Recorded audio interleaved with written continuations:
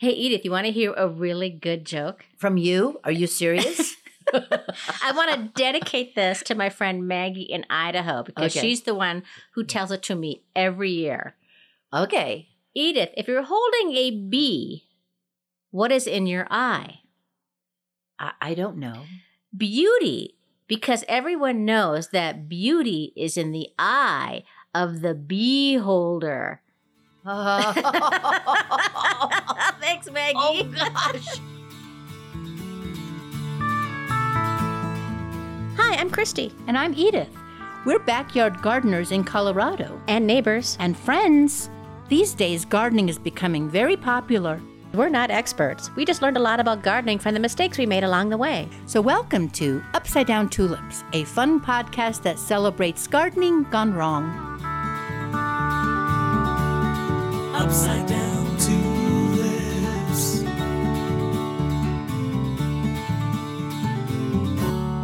Hello, Christy. Hello, Edith. Here we are again. Here we are. Hello, everyone. Hello, green thumbs and brown thumbs and... No thumbs. Don't be right. discriminatory. That's right. Of course not. Yes, right. The thumbful and the thumbless. Yes. You are welcome here for some laughs and some, hopefully some good garden tips. Yeah. So, Christy, what's been happening in your garden? You know, I haven't done much in the garden. It has, I'm just waiting. I'm waiting for, I'm dreaming. You've already done some winter sowing. Yes. And I'm going to do some more coming up in a couple weeks, but I'm just kind of waiting. I'm glad right now, folks, as we're talking, it is a beautiful Colorado snow happening. Mm-hmm. As somebody who grew up in Minnesota, and I've seen my share of snow, I tell you, no state has a snow as pretty as Colorado. It is awfully pretty. Big fluffy flakes happening up there. And it's good for our gardens. Yeah. Because it's going to melt and go down deep, and it's good for the trees. And snowflakes grab onto nitrogen, which is, they call it the poor farmer's fertilizer. Mm-hmm. Well, Christy, I have not yet done any winter sowing. I It's will. not too late. It's not too late. But I have checked my bokashi bucket that... Oh, my goodness. I'm scared. My loins are girded. Okay, I was a little nervous, too, because the last one that I opened in the summer, of course, was full of maggots. And Edith, will you remind people what a bokashi bucket is? Yes. It is, you put all of your kitchen scraps, and you can put papers and stuff. You can put meat, if you want, in a bucket. And then you make it anaerobic so no air can get into it. Like my sauerkraut was supposed to be. Exactly. Okay. Exactly. And supposedly it turns into a rich, deep black soil. Well, it's well on its way, I am glad to say. How many maggots? No maggots. Okay, good. It's wintertime. And so maybe that's why, although I've seen dead flies here and there, which is so weird. Anyway, it's beautiful looking. And it's been in there probably for 5 to 6 months now. Isn't that funny what gardeners get excited about? It is funny. Like, wow, we are that is so sexy, Edith. We're That's great. We're such nerds, aren't we? We're such nerds. It's happy. beautiful, though. And it doesn't smell at all. That is interesting. It's wonderful.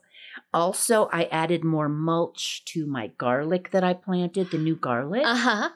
To try to protect that, because we did have some very cold nights last week. Yeah. I harvested more carrots. Oh, my I goodness. Still have more. And I noticed one of my Swiss chard so far has overwintered. It is still alive. Wow. Now, I did mulch it very well in the fall. But So that's exciting. you could be eating Swiss chard in a couple weeks in March. I could be eating Swiss chard in March. That's really exciting. Well, you're right that it did get cold here. Yeah. And I realized this, Edith, that there were a couple nights where it was in the teens that I had not covered my rosemary or my new forsythia plant. And so I rushed out the next night to give them a cover. And fingers crossed, they look okay, but I think anytime it dips into the 20s, Yeah. one, because rosemary in our zone doesn't like that. And two is that forsythia plant I planted in October, and I'm worried it doesn't have enough strong root structure to get it through a cold winter. So. Well, I brought my rosemary in How's it doing? Well, it's still alive. I wouldn't say it's thriving, but it's still alive. Well, I still have those pepper plants in my attic, and they are technically, I think you'd call them alive. But they're not, they have no leaves on them. And I'm going to start thinking about, when do I start watering? I've been watering them once a month. Yeah. When do I start trying to activate them more? Couple weeks. Here we are. It's middle of February. Yeah.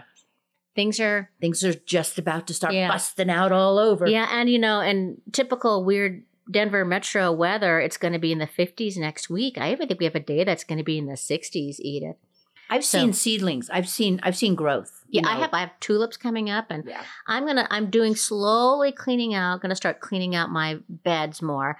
I'm going to focus on the iris beds. Yeah. Well, we're going to do a whole March to-do list. Yeah. In a couple of weeks. Oh my like gosh, to that's going to be that long. because and March is a busy month, believe it or not. Yeah. In the garden, it's a busy month. Very busy. Yeah. And it's all February, Edith. It's also, Black History Month. Mm-hmm. And I have an interesting musing I discovered regarding the Black community, who was responsible for many contributions to horticultural, plant sciences, gardening, and nature. Mm-hmm. And I want to tell you the story of Edmund Albius, who was from 1829 to 1880. And we would not be enjoying vanilla today without a discovery that this man made when he was 12 years old. What? So vanilla, before it became very popular worldwide, could only be made and processed and propagated in Mexico. And there were people that wanted to start doing this in Madagascar. And Edmund Albius, who was from an island just in the Indian Ocean, just to the east of Madagascar, was born into slavery. And as they were trying to propagate vanilla in these islands, they discovered they couldn't do it because they didn't have the right bees. Aha. So, and they also found that it was very difficult to hand pollinate it. But when he was 12, he discovered a technique of hand pollination that changed the vanilla industry forever. He discovered that you could pollinate the vanilla orchid by manipulating the flower and moving the pollen to the flower stigma with his thumb. Wow. And due to his discovery, the island that he was on, which is called Reunion in the Indian Ocean, became the world's largest supplier of vanilla, and many planters prospered in response. Eventually, Edmund Albius gained his freedom, but of course, he never received financial benefit or widespread recognition for this discovery during his lifetime. Wow. So I just wanted to, since we're talking today about pollination and bees and butterflies, I want to give a shout out to Edmund Albius. Well, that was good. That was good because I love vanilla for one reason. I love it. It's a nice, clean taste. I would put it on as a perfume if I were a perfume-wearing person. Oh, that's nice. Yeah, I would like to smell like vanilla. I would. And folks, if you want to help support this podcast, don't forget you can join the Garden Party.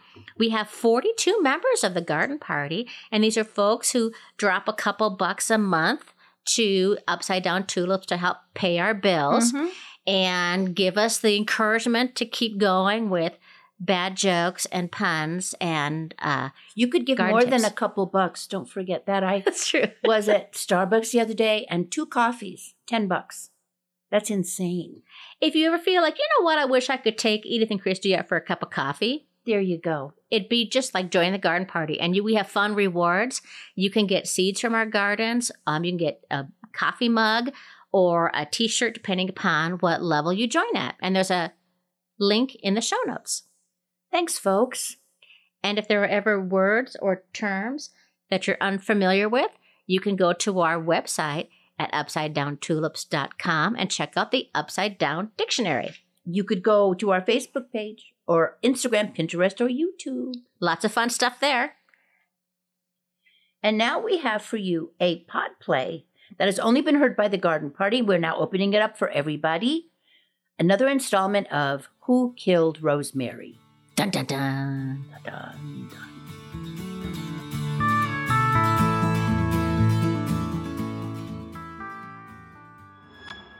Previously on Who Killed Rosemary.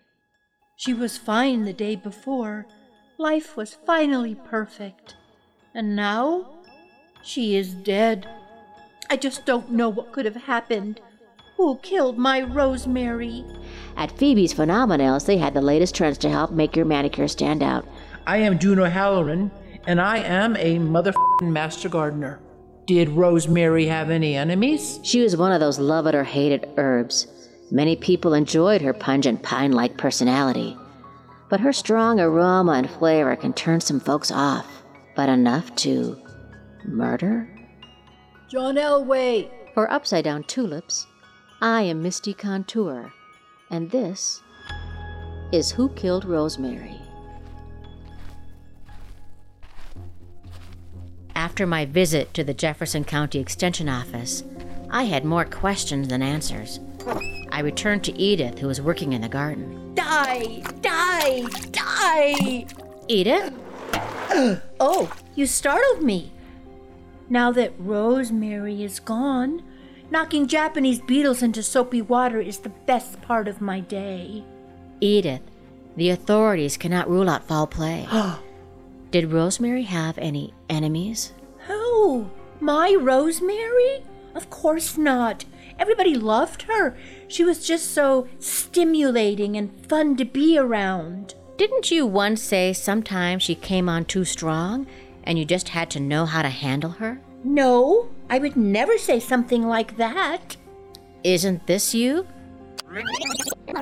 Sometimes she came on too strong, but you just had to know how to handle her. Well, Yes?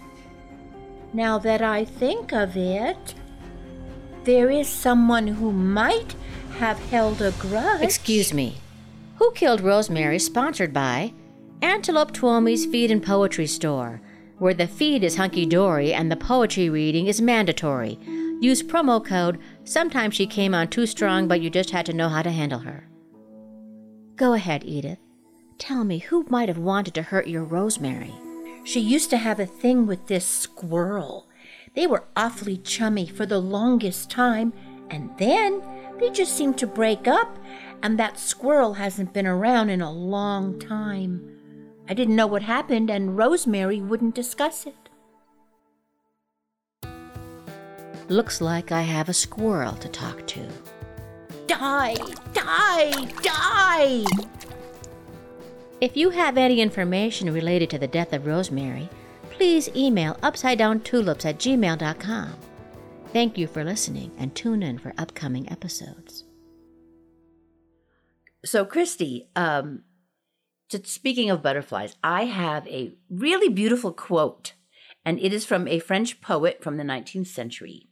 His name is Ponce Denis Ecouchard Lebrun. He has 4 names. Beautiful pronunciation. I'm impressed. Thank you. I actually looked it up, so I wouldn't sound like an idiot. But 4 separate names he has, because he's French and they're lusty, right? They have like 8 courses for dinner, 4 names. So he wrote, listen to this, butterflies are flying flowers, and flowers are tethered butterflies. Your face is looking delighted. Great. Isn't that beautiful? Oh, I love that. And when I looked him up, it said he was a poet who wrote lofty poems. That is beautiful. And what is a butterfly? It is a loft. Yes. Do you know what they call, Edith, we love collective nouns. And what do they call a group of butterflies? What do they call it? There's 2 common words. One is a kaleidoscope of butterflies. That's so beautiful. And the other is a flutter of butterflies. A flutter of butterflies. That's great. Well, one of the reasons that we love to garden is to attract the butterflies.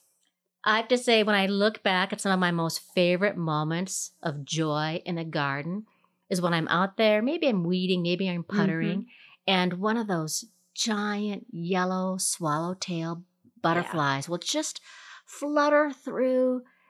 It's beautiful. And, just stunning. And we're losing quite a few butterflies. There used to be 1 billion monarch butterflies. Mhm. And now they say there are about 35 million.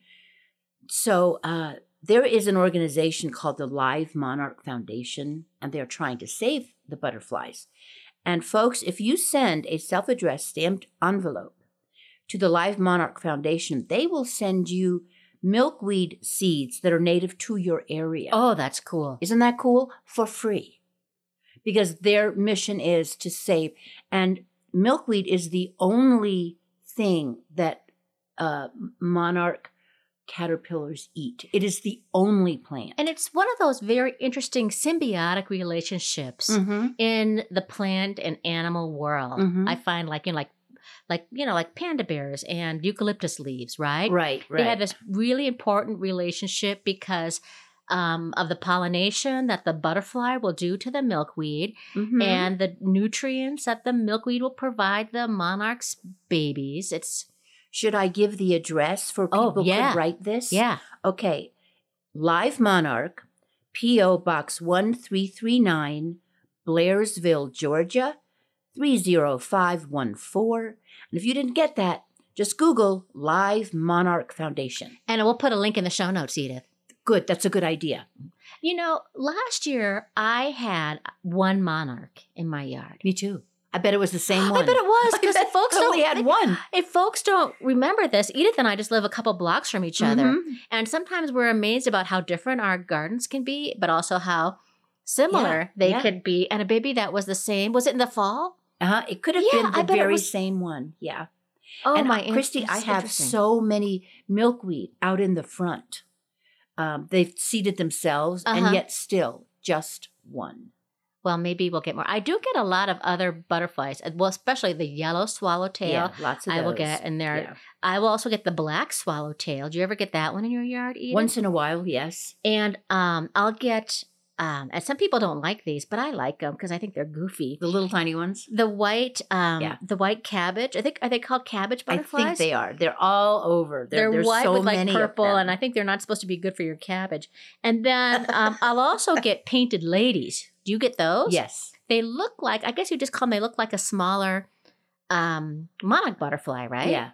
Yeah. And do you remember this in October 2017 where there was, just a cycle of painted lady butterflies? There was such a huge swarm or flutter or kaleidoscope of painted lady butterflies that it showed up on meteorological radar. And it looked like a cloud. Wow. I had so many of those in my yard that it was on the borderline of this is so cool to this is a little creepy. Well, let's talk about how we attract butterflies and how we keep them. Well, one thing I learned, Edith, about butterflies is that they like bright colors. Yes, they do. Mm-hmm. So the brighter colors that you have, those are the ones that they like. They also like flowers that are scented, which means you might have to go heirloom rather than a lot of the hybrid roses and stuff have had the scent bred out of them. That's so true. Yeah. That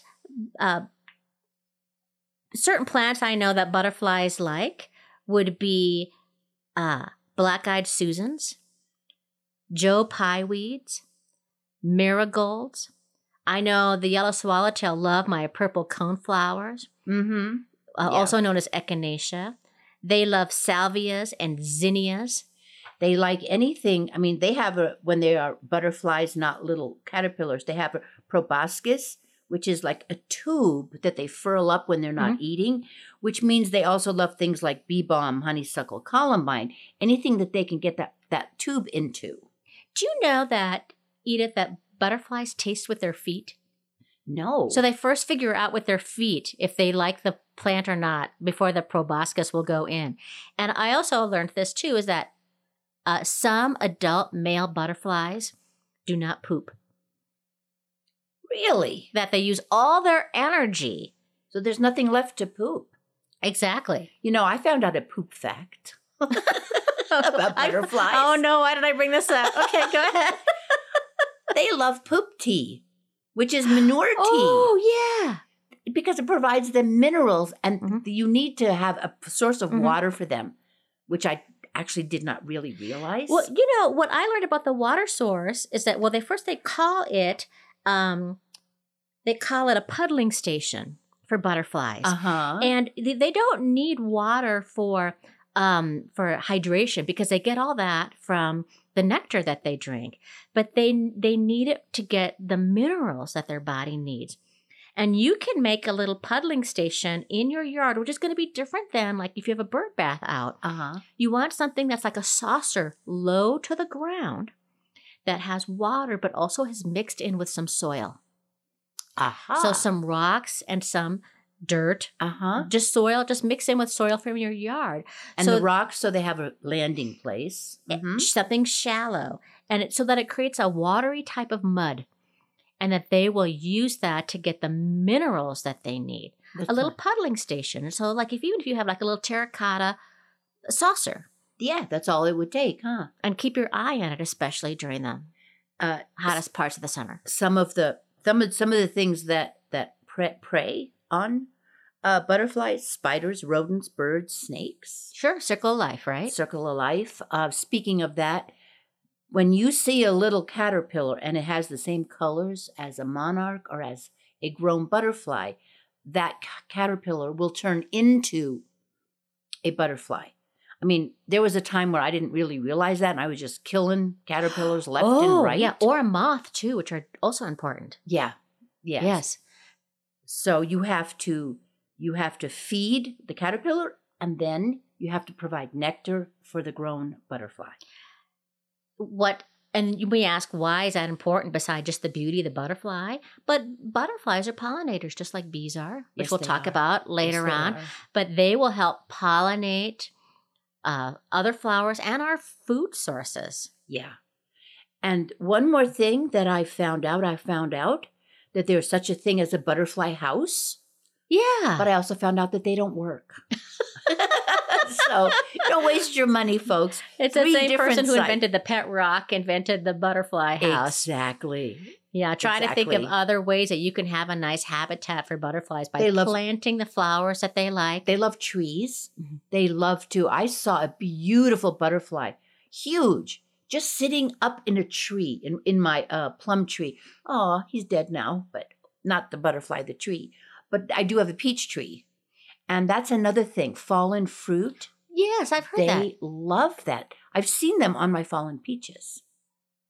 So don't think about you have to have a very neat yard all the time. No. Because if the messier, the more, allow a little chaos in your yard to help butterflies. It's a natural chaos. And Edith, as we're wrapping up butterflies, do you ever get the hummingbird moth in your yard?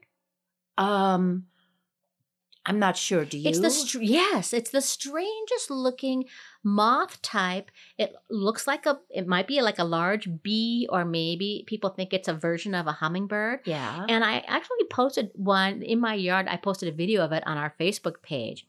And folks, if any of you get hummingbird moths, also called hawk moths, they're the most amazing little critter to have in your yard. Just fascinating. Oh, that's sweet. Now time for more Who Killed Rosemary? Dun, dun, dun, dun, dun.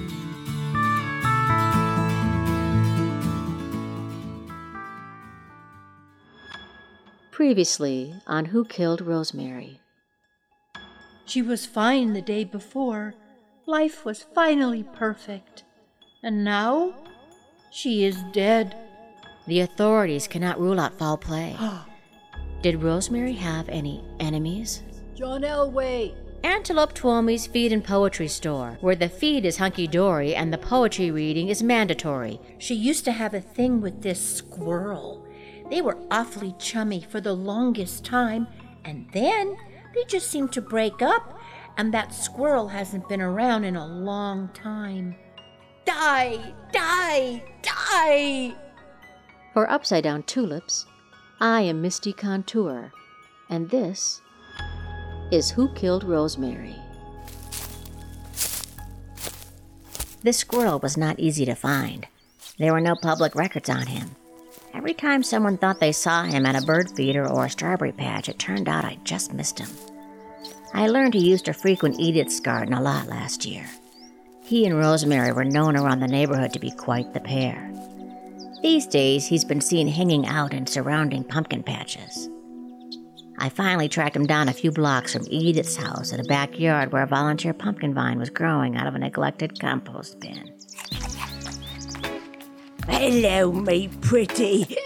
Let me just give you a cuddle. Let's give 'em pumpkin to talk about. Sorry to interrupt, but we need to talk. Well, what's this, an idea? Misty Contour? I love your podcasts. About time you caught up with me. Is this about the tomatoes? The tulip bulbs? The moblets?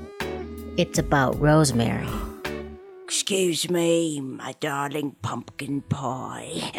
Let's pick up where we left off later. Ah, Rosemary. My old love. We had some good times, me and her. It's a shame what happened to her. A real shame. People are saying that your breakup was not very amicable, that you may have held a grudge against Rosemary. People can talk all they want. I loved her. I truly did.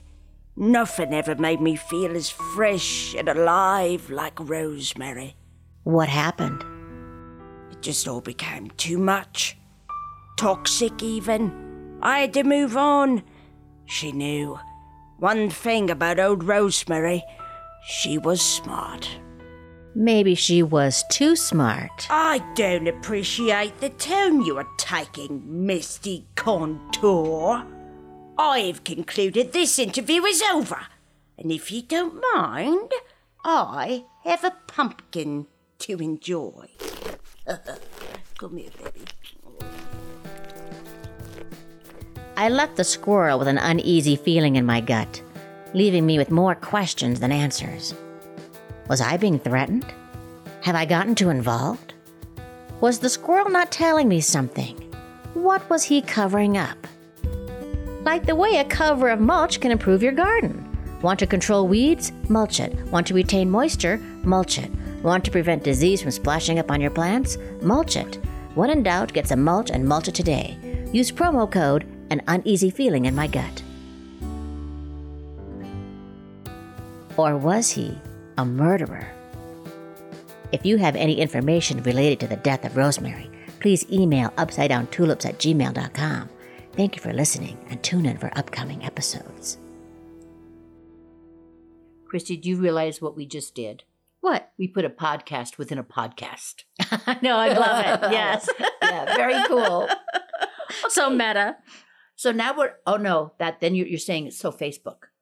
Meta is now destroyed. Yeah. Oh, so Facebook. So let's talk about bees. We friggin' love bees. Now, speaking of collective nouns, some people know a grouping of bees. A buzz of bees, right? Is a swarm. Oh, a swarm. I thought you'd like this also, that it's also called a bike of bees. A bike? B-I-K-E? Yeah, I don't know. You don't think about like bees riding little baby bikes, right? But it actually comes from an old English word, bike, B-I-K-E, which means a colony, a nest, or a swarm, a bike of bees. And I wonder if that predates the actual bicycle. Yeah, I think so. That's so interesting. Yeah, love words, huh? Yeah. Do you know that only female bees can sting? I did know that, yes. And that bees can fly 20 miles an hour. That's very fast. That's That very good. 80% of the world's flowering plants need a pollinator, like a bee or a butterfly, to reproduce, and that most of our food comes from flowering plants. Yeah, and we can get specific here. We can talk watermelons, cantaloupe, cucumbers, pumpkins, eggplant, hot peppers, and gourds have to have bees to pollinate. If they don't have that, you're not getting any fruit, no vegetables. 1 out of every 3 bites of our food is created with the help of pollinators.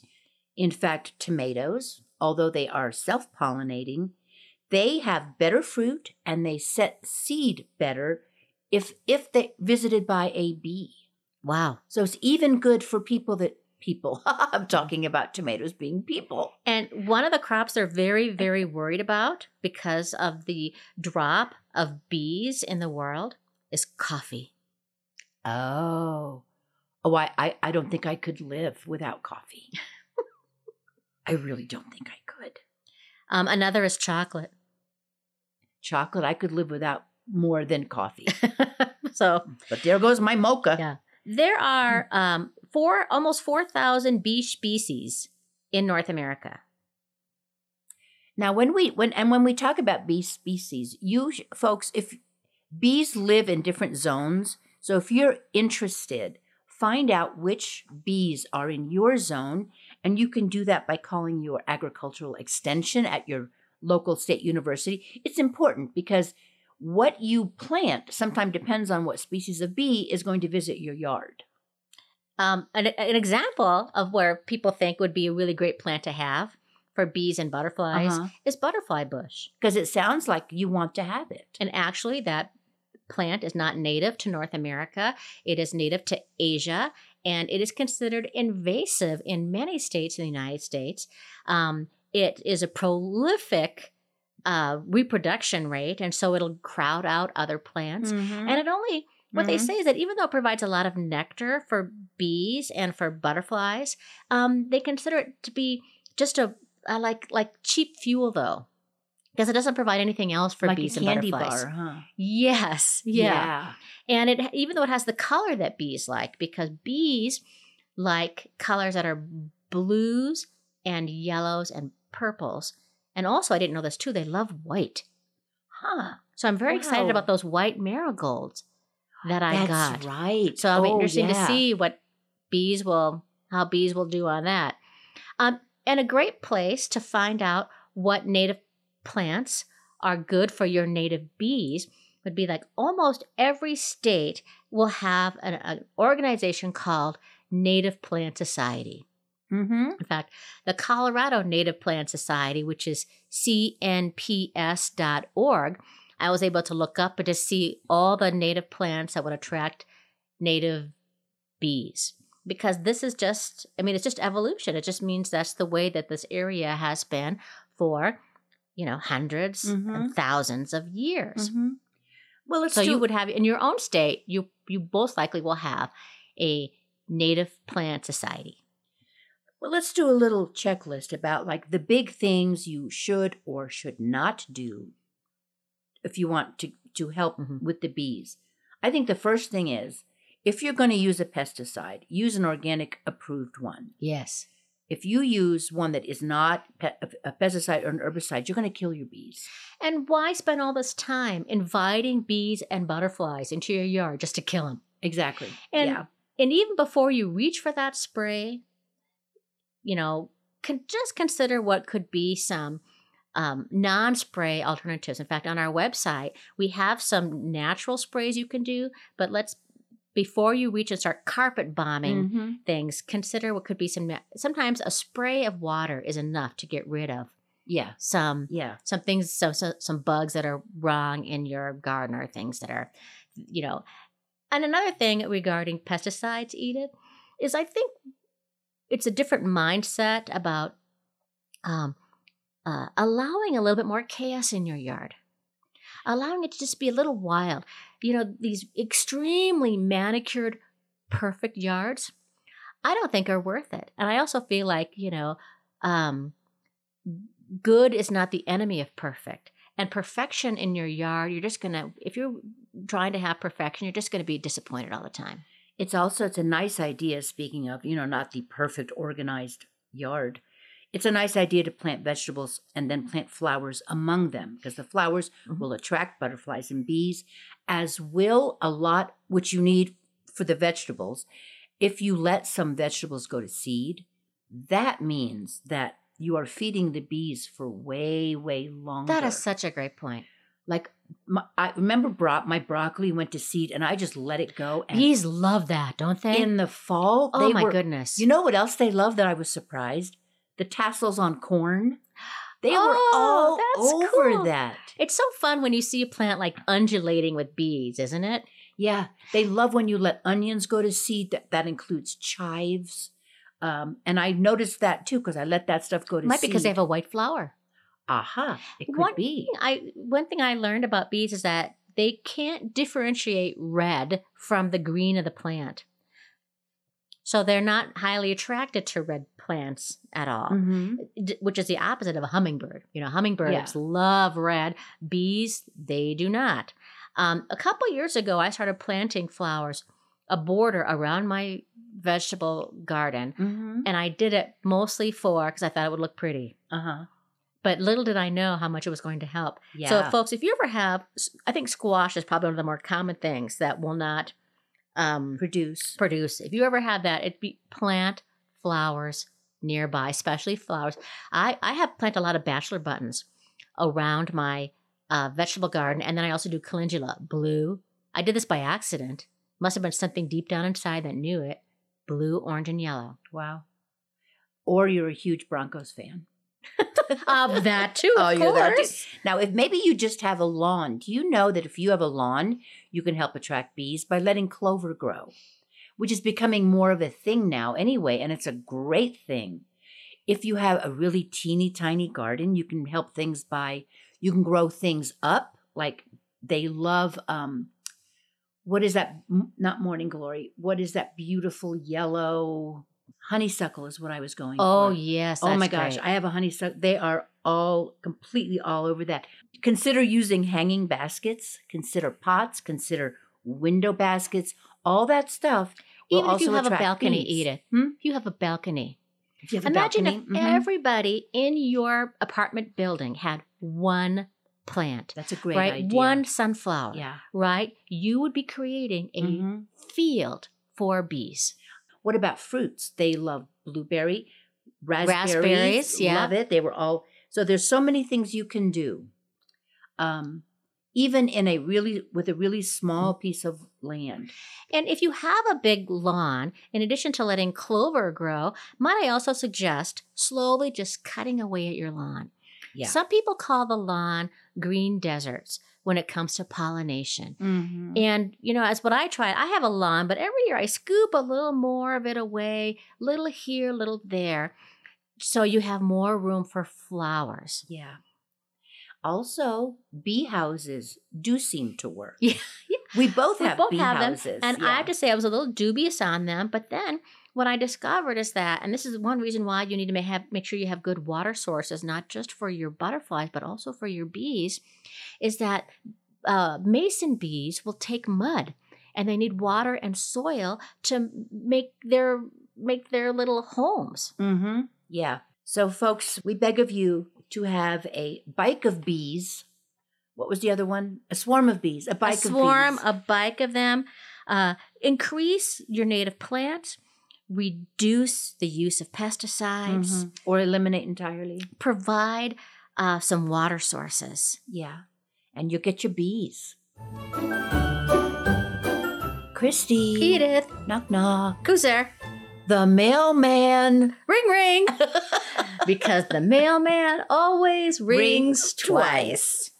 Today we have a letter from Catherine from Denver, and she's asking, of course, one of the most important questions any gardener will have. She asks, when should I start planting tomato seeds for planting this coming summer? I have several seeds left from an heirloom plant I really like.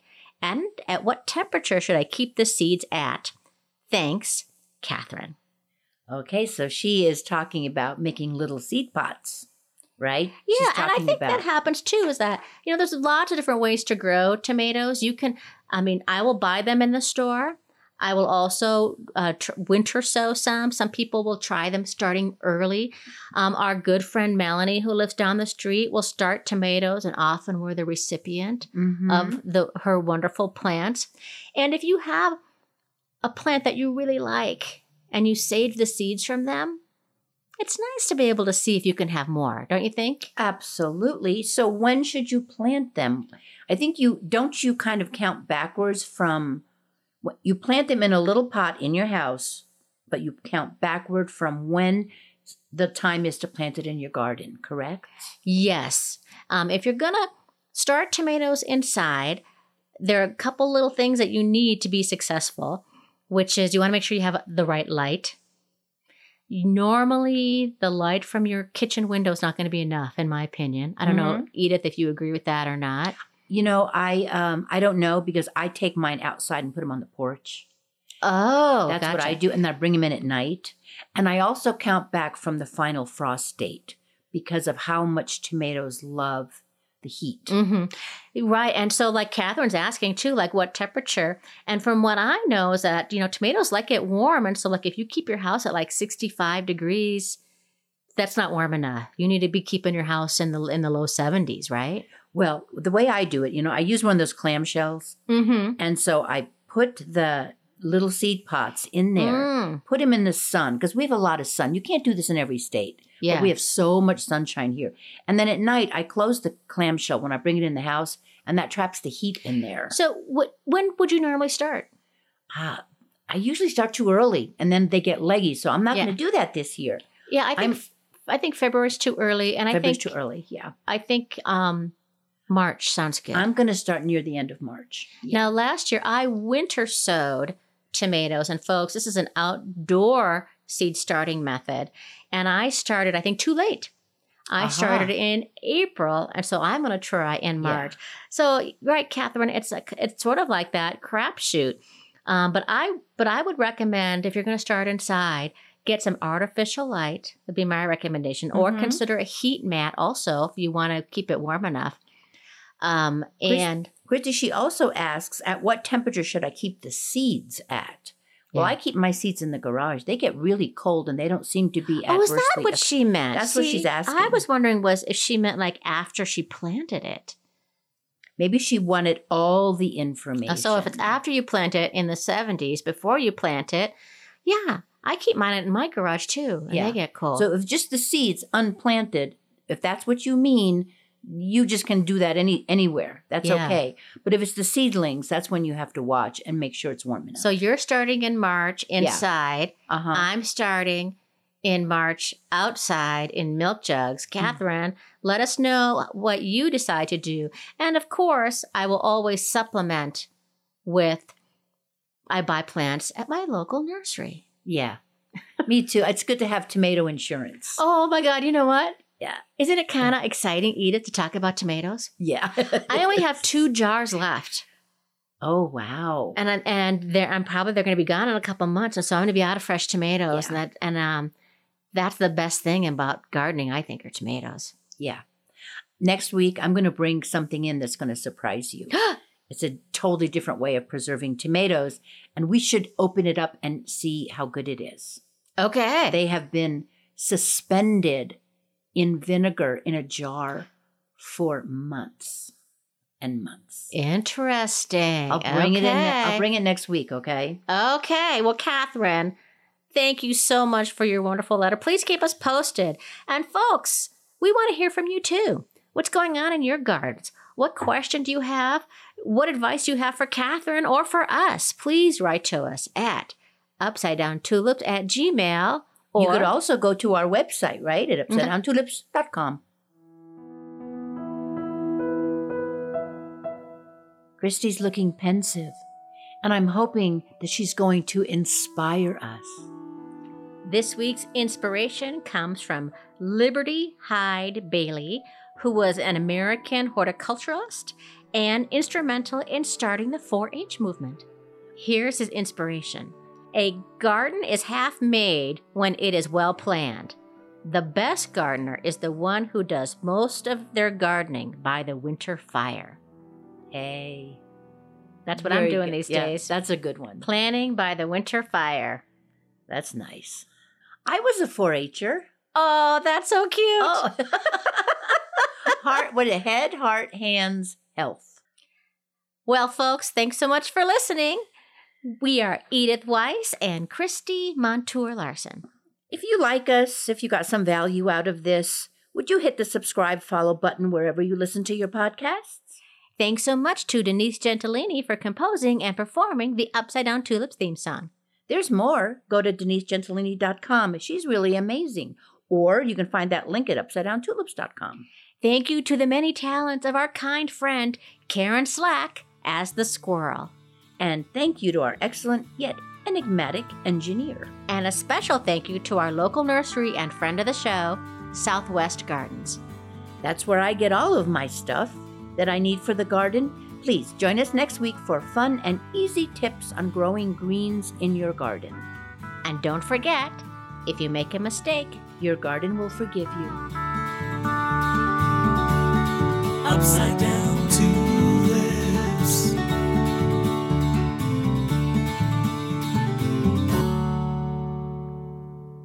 And now let's flutter by. Or bike by if you're a bee. That's right.